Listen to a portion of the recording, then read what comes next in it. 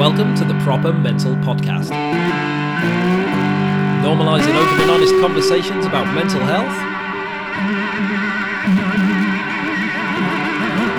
by having open and honest conversations about mental health.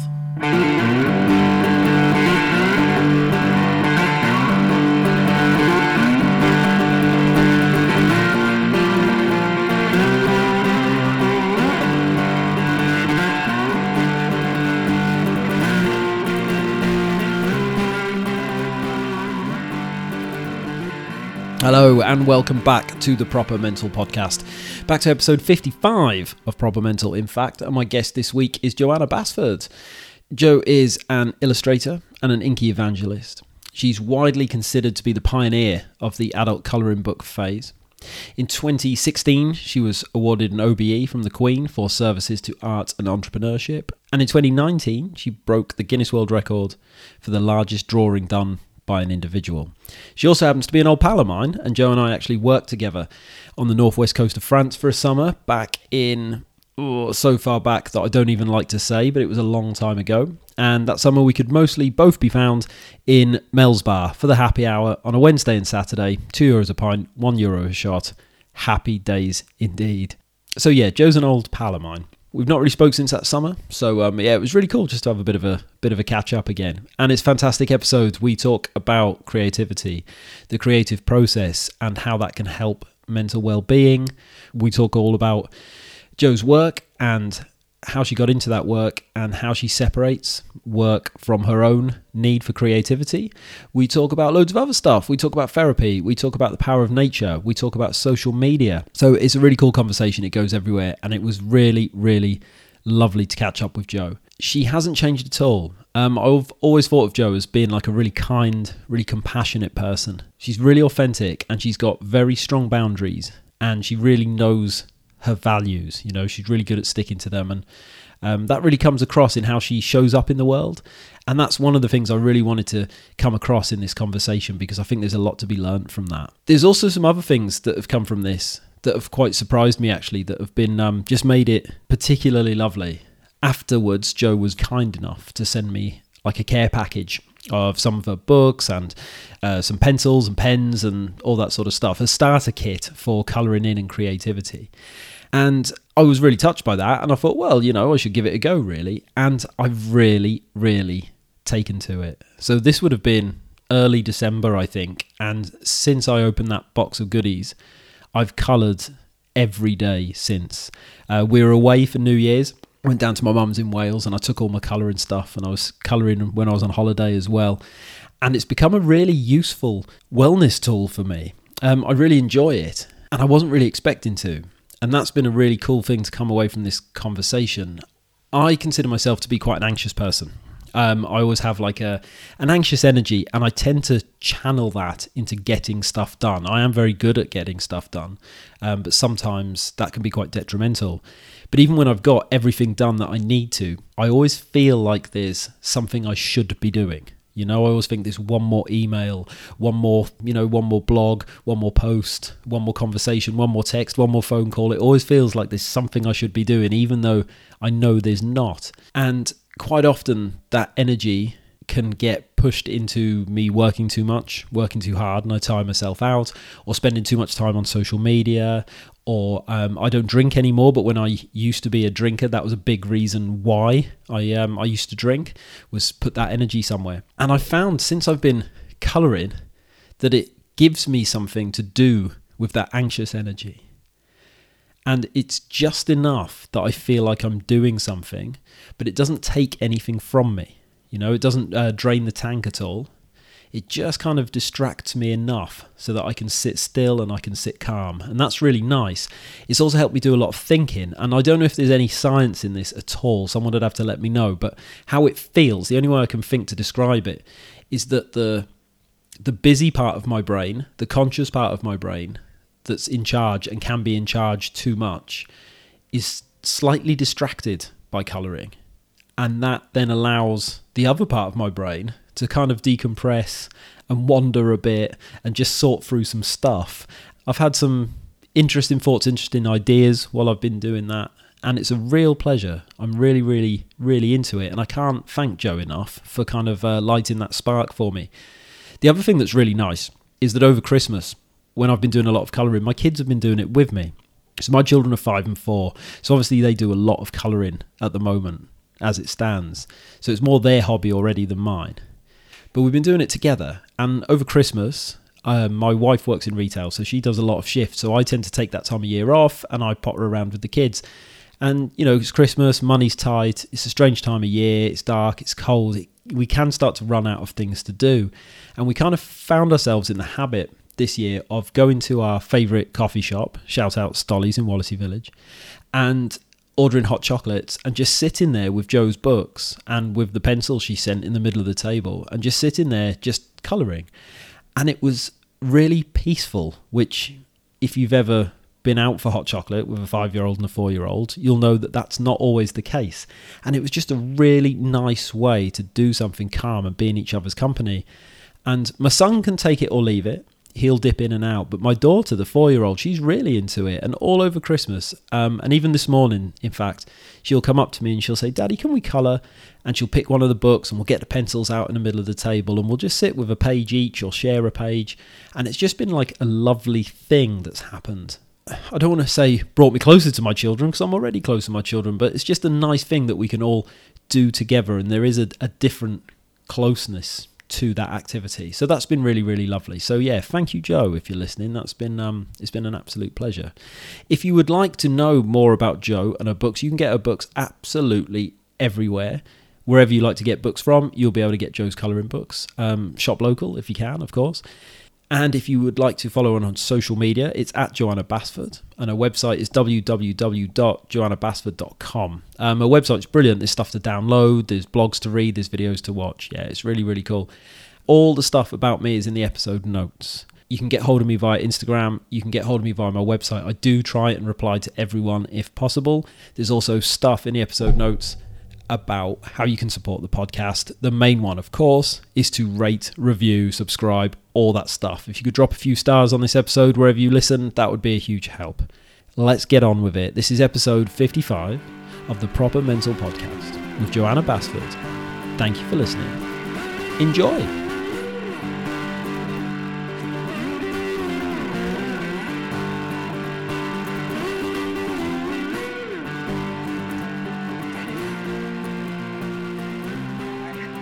I'll just do a little intro and off we go, mate. So here we are with another episode of the Proper Mental Podcast, and my guest today is Johanna Basford. How are you, mate? Hello, I'm good. Thank you very much. Thanks for having me. Oh, mate, thanks for coming on. We've just been having a little catch up, eh? So I suppose for context, I should mention that we used to know each other in what seems like a different life, Joe. Very much so. And I know you as Tommy. And Tommy, you shall always be. I just can't do the Tom thing. Yeah, my wife says the same thing. Yeah. Oh, mate. Well, that's probably like, so I suppose how to explain it. We worked on the same campsite in France in 2004. Was that when it was? I was 2004. Yeah, that's what it was, mate. So long time ago. But that's probably like a really good place to jump in, because am I right in thinking, Joe, that would you have been just starting uni or just finishing? What was going on around there for you? I would have been just about to go into my final year of art school. And in art school at that time, you got like a 4-month summer holiday, and I was perpetually broke. But I wanted to go and like have a good fun summer. Like I didn't want to go stack shelves in Tesco, whatever. So I'd had a few of those jobs before where you earn quite a good amount of money, but you're bored out of your brain. So I went to work on a campsite in France with all these other crazy people, and that's how I met you. That summer was it Amiens? That's right. Yeah. Oh man, in France for the summer. So that's what happened. There you go. Did you study something specific at art school, or was it loads of different stuff? Yeah, so in first year you do a general course, which is where you do a little bit of everything. And I actually thought I was going to be an illustrator or a graphic designer. Like I love that kind of drawing stuff. But when I got to art school and tried out all the wee things, the illustration department, so after first year, you then specialise for your next 3 years. And it came to the point where you had to pick what you're going to specialise in. And the illustration department was in the basement. And I was like, what? I cannot spend 3 years in a basement. It just seems like bananas. There's no natural light, or there was, but just tiny little bits that came in at street level. And the graphic design department was upstairs. And I went in there and it was just full of like really cool boys on IMAX with like pretentious haircuts. It's like, these are not my people either. So at that point, my whole life plan was out the window. I was like, oh, what am I going to do? And I was just wandering around. I found myself in the textile department at Duncan Johnston School of Art in Dundee, which overlooks the River Tay, and it was beautiful and sunny, and there was like pots of paint everywhere, and it was just messy, and drawings and flowers. It's like, this is my place, and these are my people. And that was how I picked my degree, which isn't a great way to pick your degree, but it turned out okay for me. Yeah, that's it. I love that because, like, environment, if we're going to spend a lot of time somewhere, right, it has to be right for us. And I think, you know, when we talk about mental health, so much the thing that impacts how you feel and how you feel in yourself is the stuff and the people that you surround yourself with, right? So it's important to find that space. And sometimes picking the space is more important than picking what you do in the space, because you can, if you're going to be happy, you can apply that to anything you like, really. Yeah, well, that's the thing. I ended up kind of molding the course. So I ended up doing printed textile design, but I specialized in hand-drawn silk screen printing, which kind of morphed into what I do now, which is really intricate hand-drawn black and white illustrations. So it was kind of like, as long as the setting was okay, I could kind of manipulate the other stuff to fit. But I felt like if the setting was out, like that was just going to be a false start from the beginning. Like there was just nothing going to happen. So I think for me anyway, if I can get my surroundings happy and in a good sort of settled space, then I can work on the rest. But if the surroundings is out, then I'm scunnered from the start. Yeah, it just doesn't work, right? It doesn't work at all. Yeah. So it sounds like being creative in general has been a huge part of your life. Is that kind of in your DNA, Jo? Have you always been that person? Yes, I am that annoying person that knew age 2 what they wanted to do. So I knew I wanted to be creative, but I didn't really know specifically like which field. So for a while, I think in the 90s, you know, when changing rooms was on, I thought I wanted to be an interior designer, and there was the graphic design phase and the graffiti artist phase. But generally speaking, I knew I loved to draw. It's my happy place. And somebody said to me recently, so, oh, do you think that's because you can escape into a different realm? And maybe there is a bit of that, but for me, when I'm drawing, time can go so quickly. Like I think I've been there for 20 minutes and I look up and it's been 3 hours, which is exactly what happened just before this podcast. And I had to gulp down some really spicy soup because I looked up and I was like, oh my goodness, 15 minutes till we speak to Tommy. Like, where has the morning gone? So I think when you find work like that just soothes you and has you in your own wee bubble, in flow, as they like to call it, then that's your happy place work. And for me, that's drawing. Yeah, I mean, yeah, that's what you just described is like the true definition of flow, right? It's like a very good way of summing it up. Yeah. Can you go to that place, Jo, like when life gets challenging, like it does for all of us at times, can you retreat to that place of creativity to find, do you get comfort? Can you, do you go there purposely to deal with these things or to process these things? Yeah, definitely. And I think, but again, environment has to be there. So for example, super stressful time would have been during the first lockdown when we're trying to do homeschooling right at the start of the pandemic, when we weren't quite sure if we're all going to die and it was going to be like a zombie apocalypse. There was a lot going on. And if I'm being honest, I couldn't just sit down with my sketchbook and think, oh, it's all right, I'll just zone out with a bit of drawing, because no, there was just too much stuff going on. So it's not always that easy. But I did make a point of carving out 10 minutes a day and just do some doodling, not when I'm around the kids, not when there's a TV on, like all those kind of things. So it's a good tool in practice, but it's not like a quick fix. It's not like a switch that you can just hit and then everything's okay. Like you have to do a bit of prep work, know what works and what doesn't. And yeah, approach it in the right way. It's like a tool. It's not a one hit wonder, one fix wonder, whatever that saying is. It's not that. It's a tool. No, that's it. I think that's how we need to approach all these things, right? Because we all need different things in different amounts at different times. And maybe it's a social media thing or a media thing in general, but it is quite easy to like throw away these things like, oh, if you're having a bad time, just do this. Or if you're having a bad time, why don't you try this? And it's not that simple, like you say. Hey, so we have to kind of, maintenance, I suppose, is a good way, because we often focus on when we're not feeling too good, what we need to do to feel better. But when you're already feeling quite good, then you should be doing stuff to stay there as well, And I think having that creative outlet is really important, just to tick over, right? Just to maintain a nice feeling.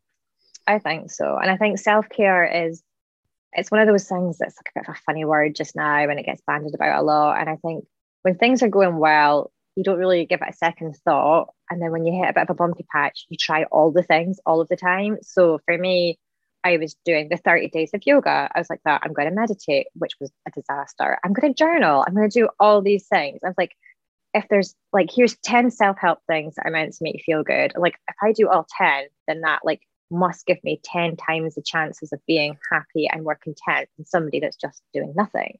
So I'm like that. Right, I'm just going to hit it all. And of course you fail and then you feel rubbish and you miss a day and it's just, oh, you end up feeling worse than you did at the start. So for me, it's really important to find things that nourish me, that I can stick to, that I actually enjoy, like meditation. I know it's so good. And I hear so many people saying like amazing things about it. And I wish I could do it, but I just can't. And maybe, you know, at another point in life, I'll revisit it and it'll be great.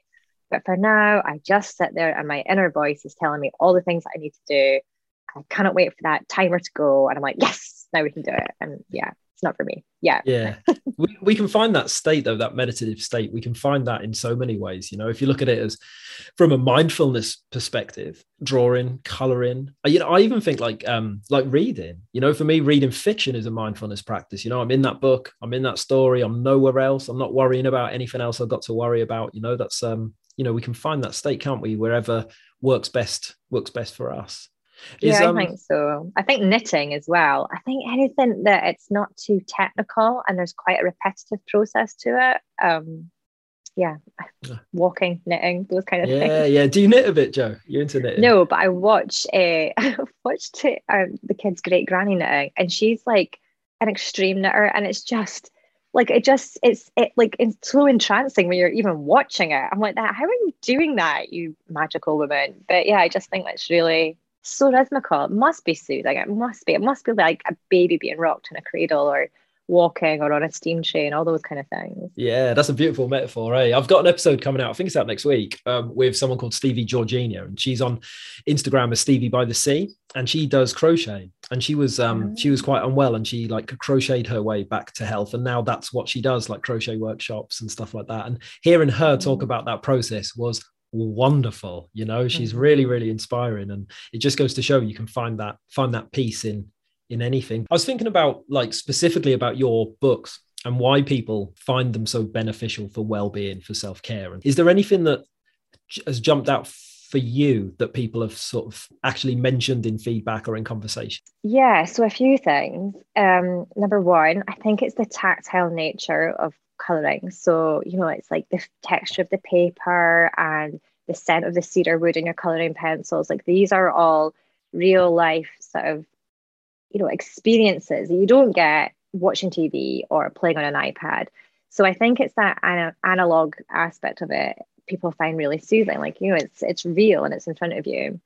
It's a digital detox, obviously. People keep saying to me, are you going to do a colouring app? Absolutely not, because I love the fact that there's no screens involved. And if you are in, you know, a bit of a funny headspace, for me, it's always social media and the news apps. Like those are the two things that make me feel terrible every time, and I need both of them, so I can't just cut them out. But when, you know, like when you get to that point where you've just had a bit too much but then you can't get out, like that's when they get you the most. So I love that you can put your screens away and disconnect, switch off, and do something, you know, that's just very whimsical and that you probably did last time when you were a child and you didn't have all these other worries.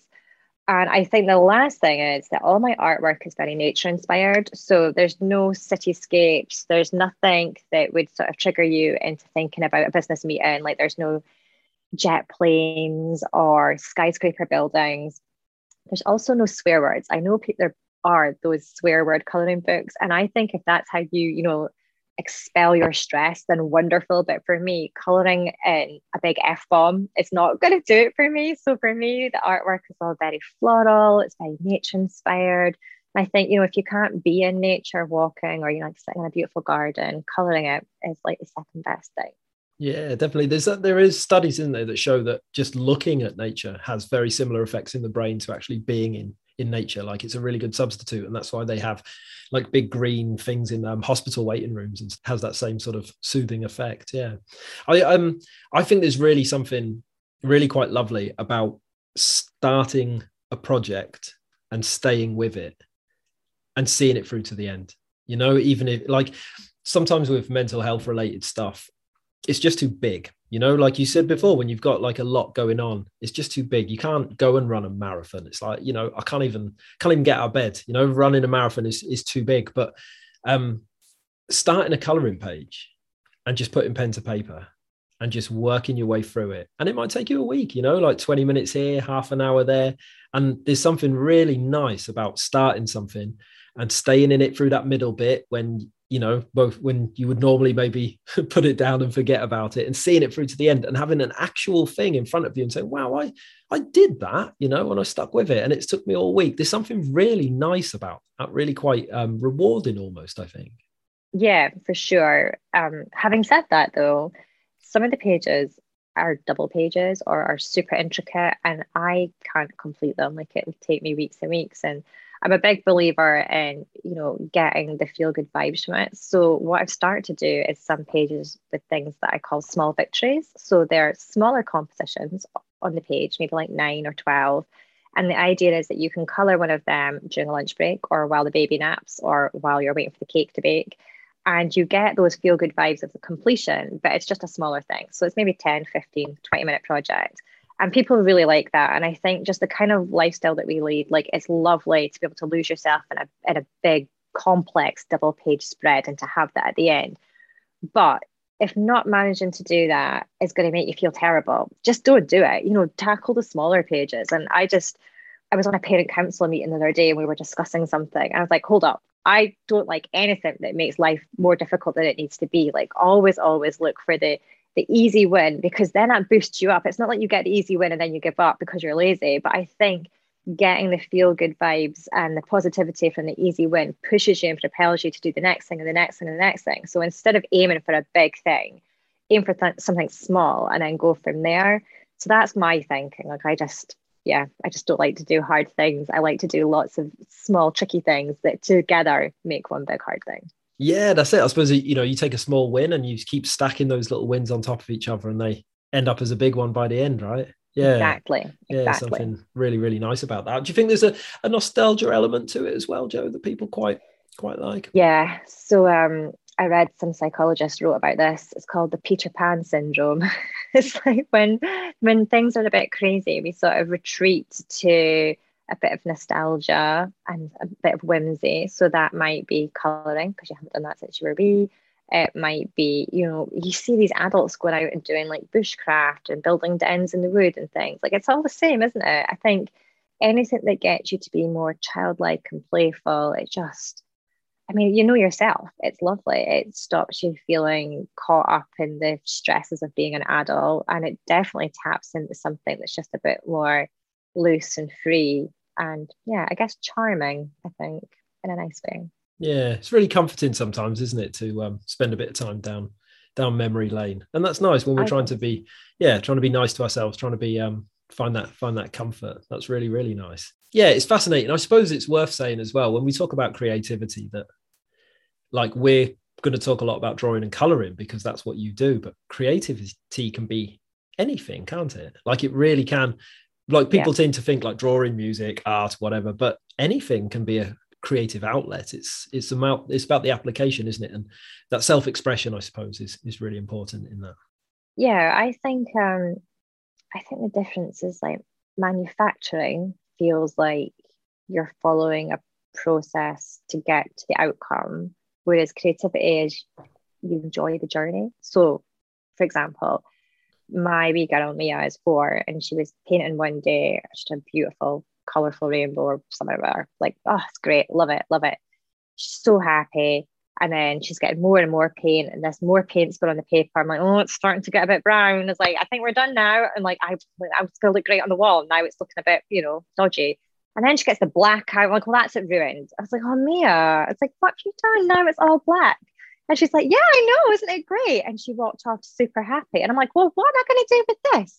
But then I realized, like, she didn't care what it looked like. What she enjoyed was the feeling of layering up the paint, of seeing the rainbow, of seeing it go brown, and then covering it all over the black. And she just enjoyed the process. And I was like, that's such a lovely lesson. And, you know, it's something that, you know, I think as adults, we get really fixated on the outcome. Like, what is it going to look like?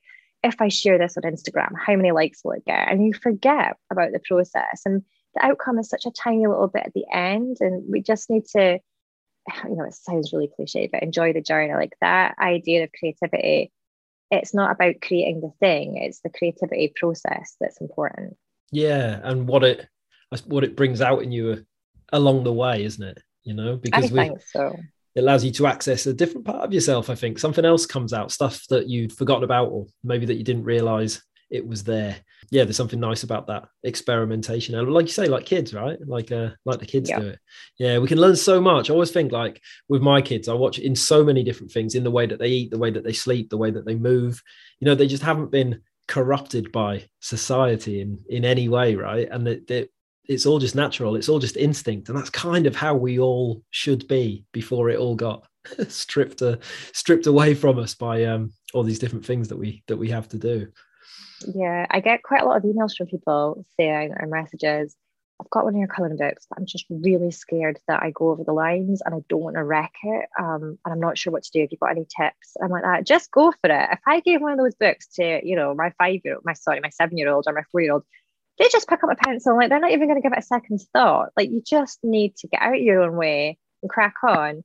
And I always say to people, there's not creative people and uncreative people. We're all born creative. And that is why you never see a toddler holding a crayon racked with self-doubt. They are too busy drawing on the walls because nobody said to them, well, actually, I don't think you can draw, sweetheart. Like, I'm not sure this is your thing. Like, they know they can.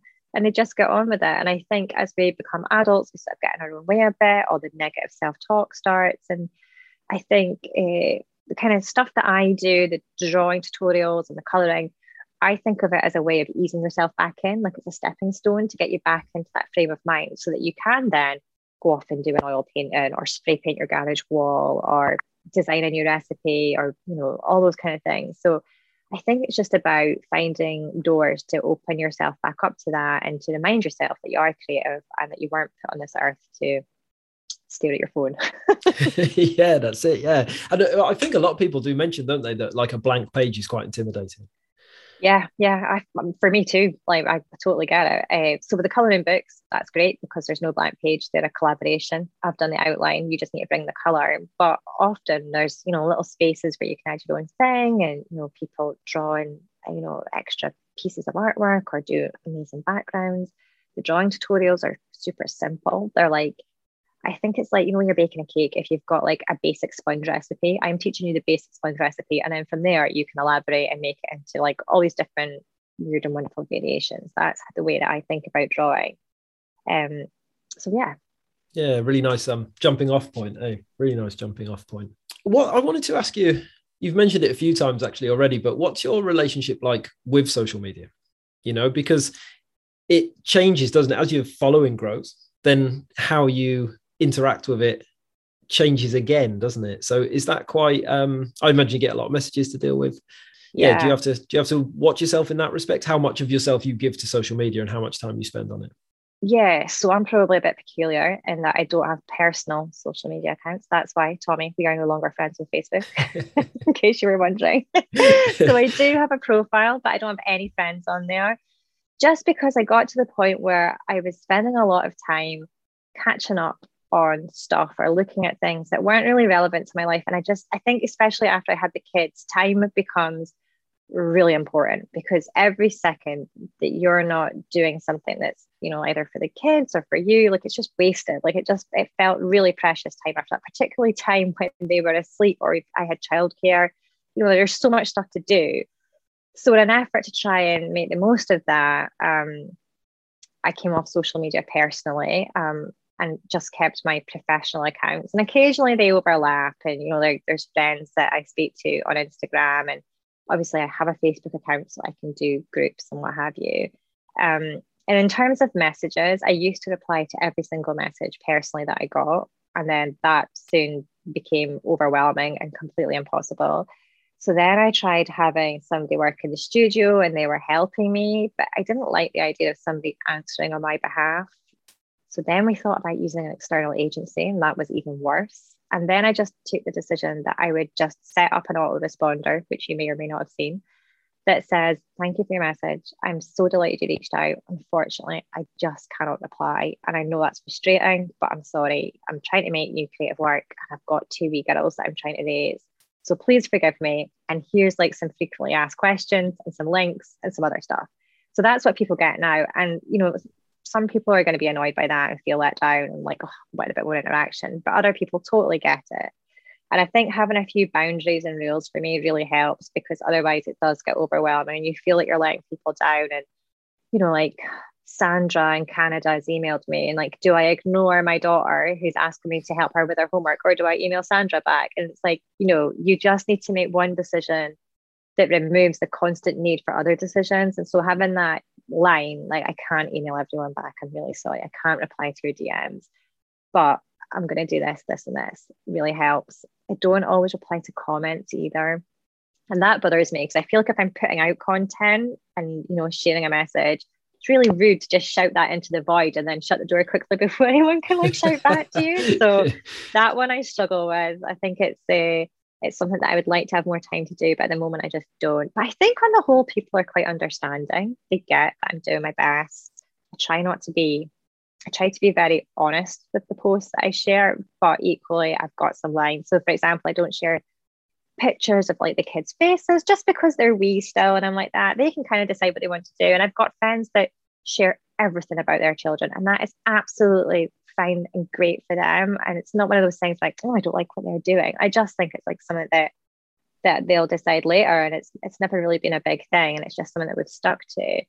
And also, like, I don't do a gazillion Insta stories of videos of like me in the supermarket and all that kind of stuff. I quite like the idea of taking pictures and videos and then I post them later. So it's not about doing it right there in the moment. Like, I hate that thing, you know, when you see people out for dinner and they're like pretending to open the champagne like multiple times to get the perfect boomerang. Like, just live it, record it, and if it's okay, share it later, and if not, you know, you've got a nice memory. So I try not to let it get in the way, but equally it's such a lovely thing to connect with people. And yeah, I mean, like, we got back in touch again via Instagram. So yeah, it's got its good points, hasn't it? Yeah, very much so. Yeah. I certainly wouldn't have a podcast or like a business without Instagram. You know, it's very important, particularly that platform. I like Instagram. I find it quite, on the whole, quite positive. I find some of the others quite negative spaces to be. I don't like to be around them, but Insta, I'm pretty down with. But do you find that having strong boundaries helps you to look after your headspace and look after you? Yeah, because I am like a people pleaser, and I also worry massively about what other people think, and I know I shouldn't. And like, I tell people, don't worry about what other people think. It's so easy to give other people advice and so hard to take it yourself. So yeah, I find having, as I said, like one rule that takes away like a multitude of decisions every day really helps me, because otherwise I just fret over it and worry. I'm like, oh, well, they've seen that I've opened that. If I don't reply to it, what will happen? Happily, actually, Instagram, I've noticed I've now got voice notes. So I do occasionally just jump into my inbox and like record random voice notes back to people like, hi, thank you for sharing your colouring. And I think that's like a nice, like, easy way for me to reply to people. And they get a wee message from me. So I think those kind of things feel fun and lighthearted, and it keeps the social media in a kind of happy space for me. So it's not a chore. The minute it becomes a chore, I think that's when I'm like, have to look at it again. But what about you? What do you do, Tommy? Do you like have a personal account and your work account, or not really? No, I kind of have my work account. I've one for the podcast and one for my job. So I've got my own business, and I kind of use that to kind of promote. And sometimes my life, you know, I like to show that I practice what I preach in regards to my work. So I kind of use it to show a little bit of me, if I can relate it to my work. I use my kids a lot. So I work in the movement space. I do injury rehab, and I teach a bit of yoga and stuff, all this sort of like thing this system that I've created. But because my kids are so bendy, and I spend a lot of time, you know, we climb trees together and we jump off things together. And like my wife and I, we practice a very free type of parenting, and my kids are like, they're feral. But they're really, really happy and they're thriving. And so we quite often, there's lots of stuff of us, me and my kids, doing daft stuff with our shoes off up trees and stuff like that. But that's lovely. I think kind of stuff like that shows your personality, and you know, everyone's always going to be authentic. Like, that just is like, you don't even, it's not manufactured. It's not, yeah. And I think especially for people like us, where I hate that phrase, you are the brand. You know what I mean? Like, Yeah, I know exactly you what you are your mean. job Yeah. and your thing. And like for me personally, like I'll share like a wee snippet of things that we've done at the weekend, or a wee video of what we've cooked, you know, like if we've done some baking, like that kind of stuff, because I think it's nice for people to build up like a rapport and to feel that they know you a little bit when it's so personal. Having said that, you know, like we all had some really quite tough times last year. I don't take to social media to have a whinge about, you know, everything that's going on and to overshare. I read a really good thing that said share from the scar, not from the wound. So if, you know, you're going through something and it's still quite raw, it's not a good idea to be speaking about that online for two reasons. One, you haven't really processed it yet, so you're in like a bad space to be chucking that about. And two, you're probably quite vulnerable. So if someone comes back at you with some advice which maybe doesn't quite hit, or, you know, just like an opinion that's not helpful at that time, like it's such a dangerous time to be like flinging personal stuff about. So I'm quite guarded in that sense, that if, you know, if there's a lot of stuff going on, I'm more than happy to not share that online, and just to sort of process it, and then perhaps share a little snippet of it afterwards. But again, it's very much share from the scar, not from the wound. And, you know, and also only share it, well, personally, I only share it if I feel there's like a message that might help someone else, or, you know, like just something that I've learned, like, God damn it, I wish I'd known that 6 months ago. So then I would, like, you know, put a wee post out or something.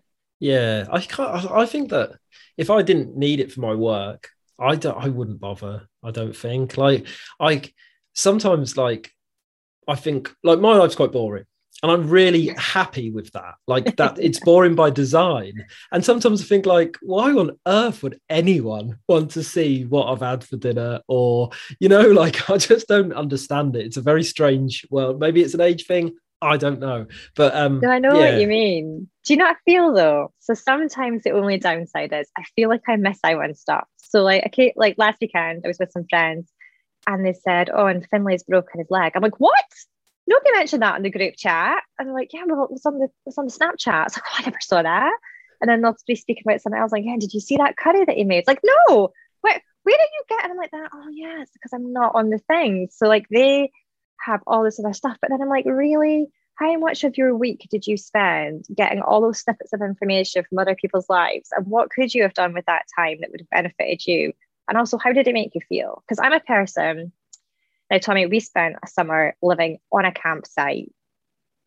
You know, like it wasn't flash in any means. And I would say that I am not a particularly flash person. So like quite just the same way I was when I was growing up. I can watch the Kardashians, who it's a bizarre show for me. Like, I'm like, these people are crazy and I do not want their lifestyle. But I'm like, oh, I feel a bit rubbish that my kitchen looks like this now. Like, what am I even doing? Like that, why have I done that? And I think on social media, especially Instagram, where everything looks so beautiful and perfect, I'm like, God damn it, why does my garden not look like that? And how come my dressing table doesn't have the books all stacked like that nicely? Like mine's got tissues and somebody's, you know, like sookie blanket and, you know, like a couple of empty cups. Like, why does it not look the way it's meant to look? So I think for me personally, that kind of comparison thing is weird. And if I find myself doing it, I like step back really quickly. It's like when you sort of touch something hot, you're like, oh, chat, and then chuck it away. Yeah, definitely. I have a lot of things in place where I keep an eye on my own mental state, you know. So I'm very, very self-aware. I've done a lot of therapy, and it's a big part of my practices is tuning in. There's a few little things for me that when they start happening, I know that I need to kind of ramp up on the self-care and take better care of myself. And one of them is that if I find myself either spending too much time on social media, or if I find myself having like an emotional or a reaction to stuff that I see, rather than just kind of like mindless, you know, just not really caring. But as soon as I start feeling a little bit triggered or a little bit envious or a little bit, then I think, right, hang on a minute, that's like my equilibrium is shifting a little bit here, and it's time to have a weekend without my phone and, you know, dial back in, analyze my behavior, maybe doing some coloring. Maybe I'll add that to my list of things to do. Yeah, but I was kind of well, I was thinking about like how as we get older, and a lot of creative pursuits fall away, don't they, as we get older? And I think that plays a huge part in mental ill health. when we don't have this creativity and your life just becomes about all the boring grown-up stuff, about the trips to Asda and the school runs and all that sort of stuff. When we don't have that outlet to express ourselves. And something that played a big part in everything that happened to me was I turned all my hobbies into my work. So I had a job I didn't really like, and I thought, well, how can I make myself really happy? So I took all my hobbies and turned them into my job. And then I had a job I liked, but no hobbies to rely on, So how do you find the balance when you're creating stuff for Joe and creating stuff for, well, Joe the brand, for to double back on what we just said? Yeah, Joe, I had this exact conversation with somebody yesterday, and about if it strips out if you have the same joy from a thing that used to be your hobby, if it then becomes your profession. And it definitely changes. So for me, when I'm working on a book or a commercial project, and there's a client and an art director and a sales director, there's all these other people that you have to please. And I'm so very lucky with the people in the team that I work with, that we are all very aligned, and there's never been an issue where it's been like, no, you can't do that. But there is a little bit of pressure. So I think for me, I need to have personal projects, and it tends to be that personal projects for me are things that are quite different to the work that I'm doing. Having said that, if I didn't enjoy the work that I'm doing, I wouldn't do it. And I'm very, very privileged to be in a position now where if a project comes in, I'm like, I'm not really feeling that, I'm not going to do it. I can just turn it away without hyperventilating and panicking about how I'm going to, pay the electricity bill. So it wasn't always like that. That's definitely a place that I've got to. But I think for me, it's having clear boundaries on what work I'm going to do and what I'm not going to do. So even if a fee is very high, if I don't like the job, or sometimes I don't like the client, I just won't do it. And for me, that keeps me quite happy in work. And also just carrying on the personal projects. So even if I've got a book deadline, maybe I'm working on like an interiors project at the house, or I'm working on a wee thing that's going to be a gift for somebody. That kind of stuff keeps me ticking over, I think. Yeah. Is it quite difficult to like stay authentic? When you have, because you must get offered like loads of stuff, to like opportunities, and to really make those decisions based on how important that is to you, to yourself. Yeah, do you know what? It's easier now. But that came from a very hard point. So just when the colouring books all sort of took off, it was just after I'd had Evie, who is now 7. So maybe like 6 years ago, and a lot of big opportunities came in, and I was like that, like, I'm so lucky. I have this opportunity. All these people are asking me to do stuff. These brands want me to collaborate with them. I'm being offered trips to like Brazil and to New York, and I should be doing all these things. And if I don't take them, this moment might never come back again, and I'll have missed it. And it was like that real FOMO feeling. But also it's like, I'm now a mum, and I should be at home with my baby, and what am I doing? And like the guilt and everything. So I got to a point where I had a huge team. Like, I'd hired people, we'd headhunted really senior people, and we were building a brand, and it was going to be a lifestyle brand, and we were going to have all these different products, and we were going to be all over the globe, and an international sales plan, and teams of people, including like internal lawyers, and we're thinking about building premises. And and then I had my second baby, Mia. I had gone back to work like after 9 days after giving birth, because there was just so much going on, and it was crazy. And she's sleeping in her little Moses basket under my desk. I'm like, what the hell am I doing? Like, what is this? And there was a few bad decisions made there by me, where I was being advised by people on business issues, and their business advice was 100% right, but I wasn't the business person. I was just still me, the girl who wanted to draw pictures. I was hardly drawing anything then. The business had become a legal business where we were licensing, so we were just contracts and arrangements and signatures. I was just like, this isn't the life that I wanted. And I felt, I've been given this great privilege of an opportunity, and I felt bad turning it down. But then I realized I wasn't turning it down. I was just pivoting. And I also didn't want to be the example to my kids that you should, pursue work or opportunities that don't fill you up with joy just for the sake of it. And I think I felt like I was letting a lot of people down, but I would rather let those people down in the short term and be true to myself in the long term. Like, I don't think I could have carried on with that life. It was just very difficult. And I'm not cut out for business, which quickly became apparent. And I let everyone go. We stripped the studio back down. I went back to working at home. I'm now in a wee studio just because working from home with two children was bananas. But yeah, everything just got pulled back to me drawing pictures, and the only big expenses were like pens and the odd light bulb. And it was such a relief, and it just felt really authentic, really true. It's what I wanted to do. And, you know, I might have turned down the opportunity to be a global brand, but I didn't want that opportunity. So I think just because something comes your way, you don't have to take it. And I think somebody said to me, the things that you say no to define you more than the things that you say yes to. And quite happy with all the no's recently. Like, it feels settled and true, authentic. Yeah. It's something that I've discovered through a lot of conversations on this podcast, is that authenticity is huge, and living life in a way that doesn't align with your values, you know. And we have to have boundaries, like we mentioned before, really, really strong boundaries. And we have to make tough decisions. And sometimes that, you know, does affect other people. But ultimately, yeah, if you try and push a round peg through a square hole, or whatever the analogy is, for long enough, then something's going to break, right? Yeah. And I think the thing about values in my personal life, I noticed that as well.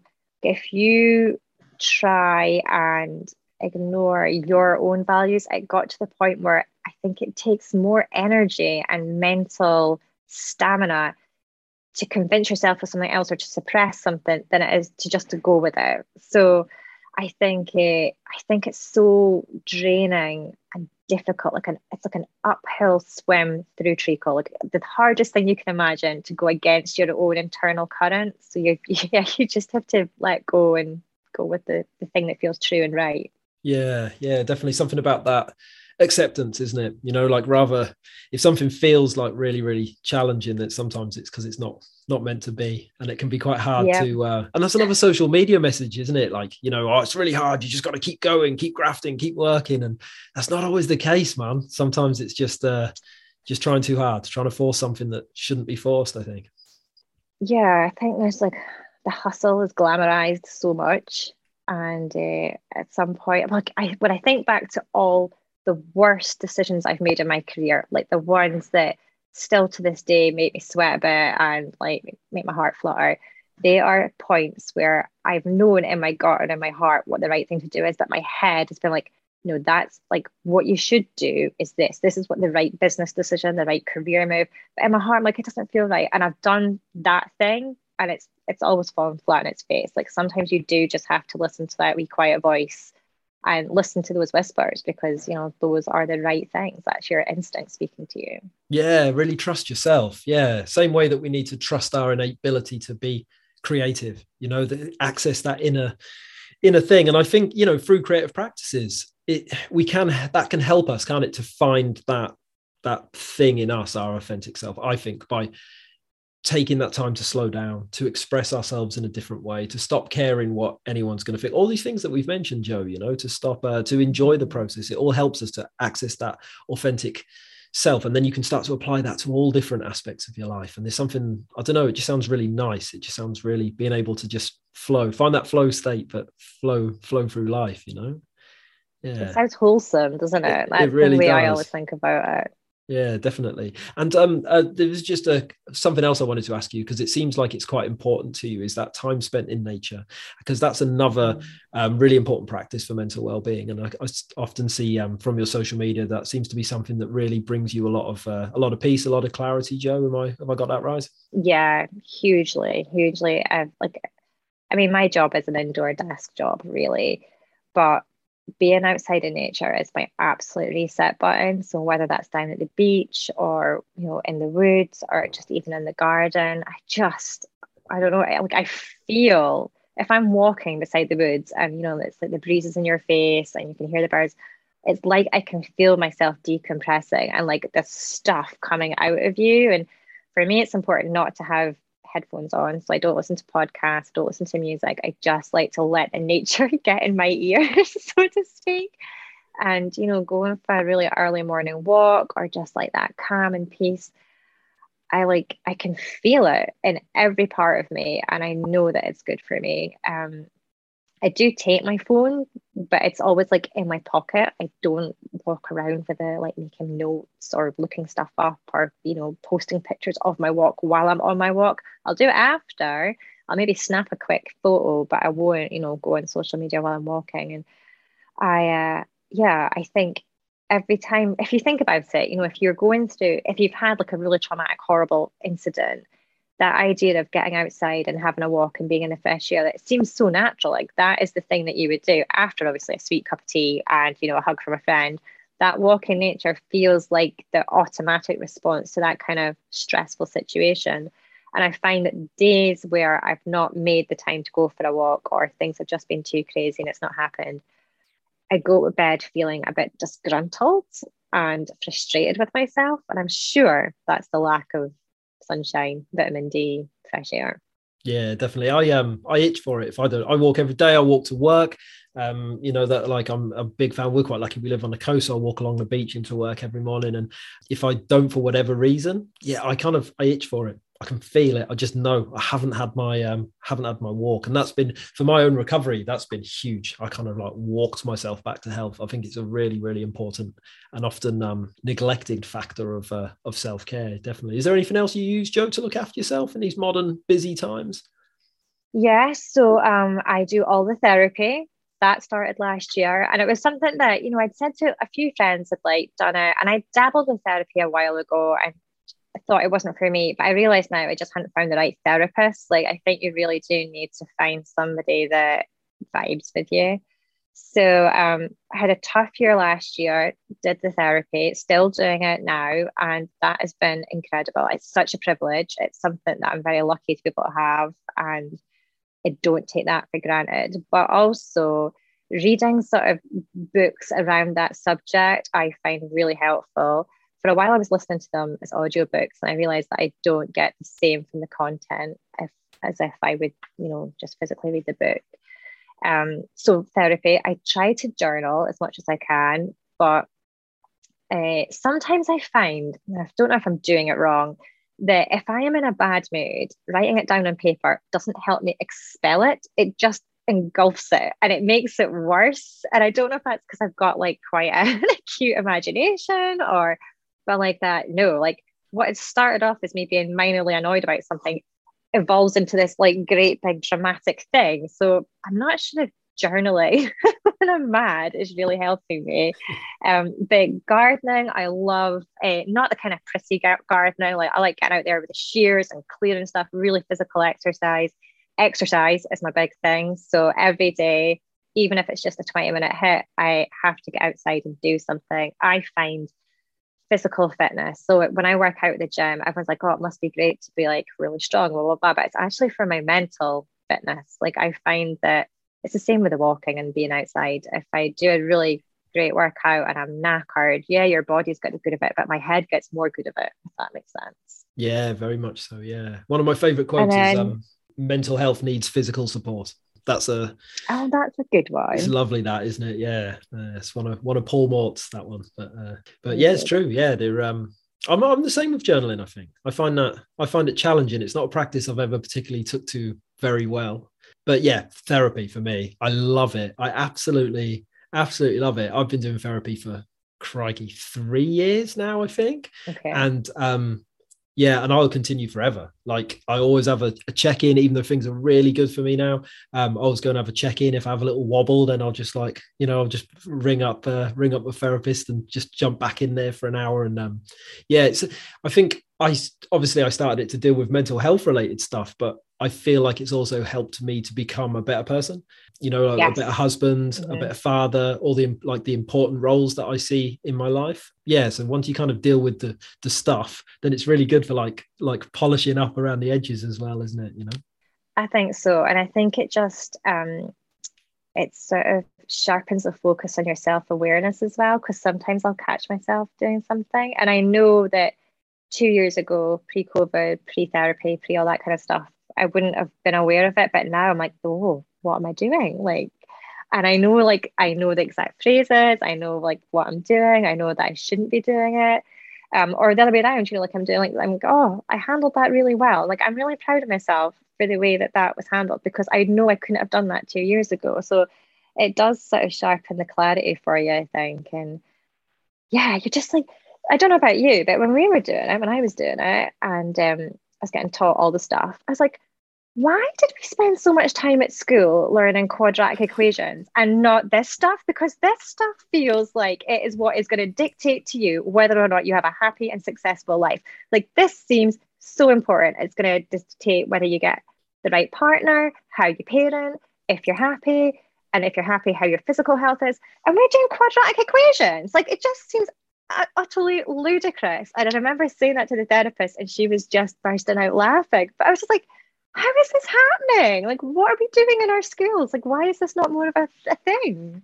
Yeah, definitely. You must think the same. Oh, mate, completely. Yeah, it would have saved me about 20 years of heartache, I'm sure. Yeah. But there you go. You know, sometimes it's the process that we've got to go through to get to where we are now. And I like to look at it like that, because I think hope's a really important thing as well. But yeah, definitely. It's yeah, we could do more with that stuff. Sometimes in my kids' school, they do a bit of yoga, they do a bit of mindfulness, things like that. But yeah, they're definitely starting. Definitely. Yeah, but there we go. So maybe that's it. Maybe that should be another campaign should be therapy in schools. I know. Might have to find a different name. People would go mad. Probably have to find a different name for it. There'd be a social media backlash. Oh, Joe, it's been an absolute pleasure to catch you again, mate. I don't want to take up any more of your time, but thank you so much for having a chat with me today. I really, really appreciate it. Oh, it was lovely seeing you, Tommy. Let's not wait another 20 years to catch up. Let's try that too. Thank you, mate. You're welcome.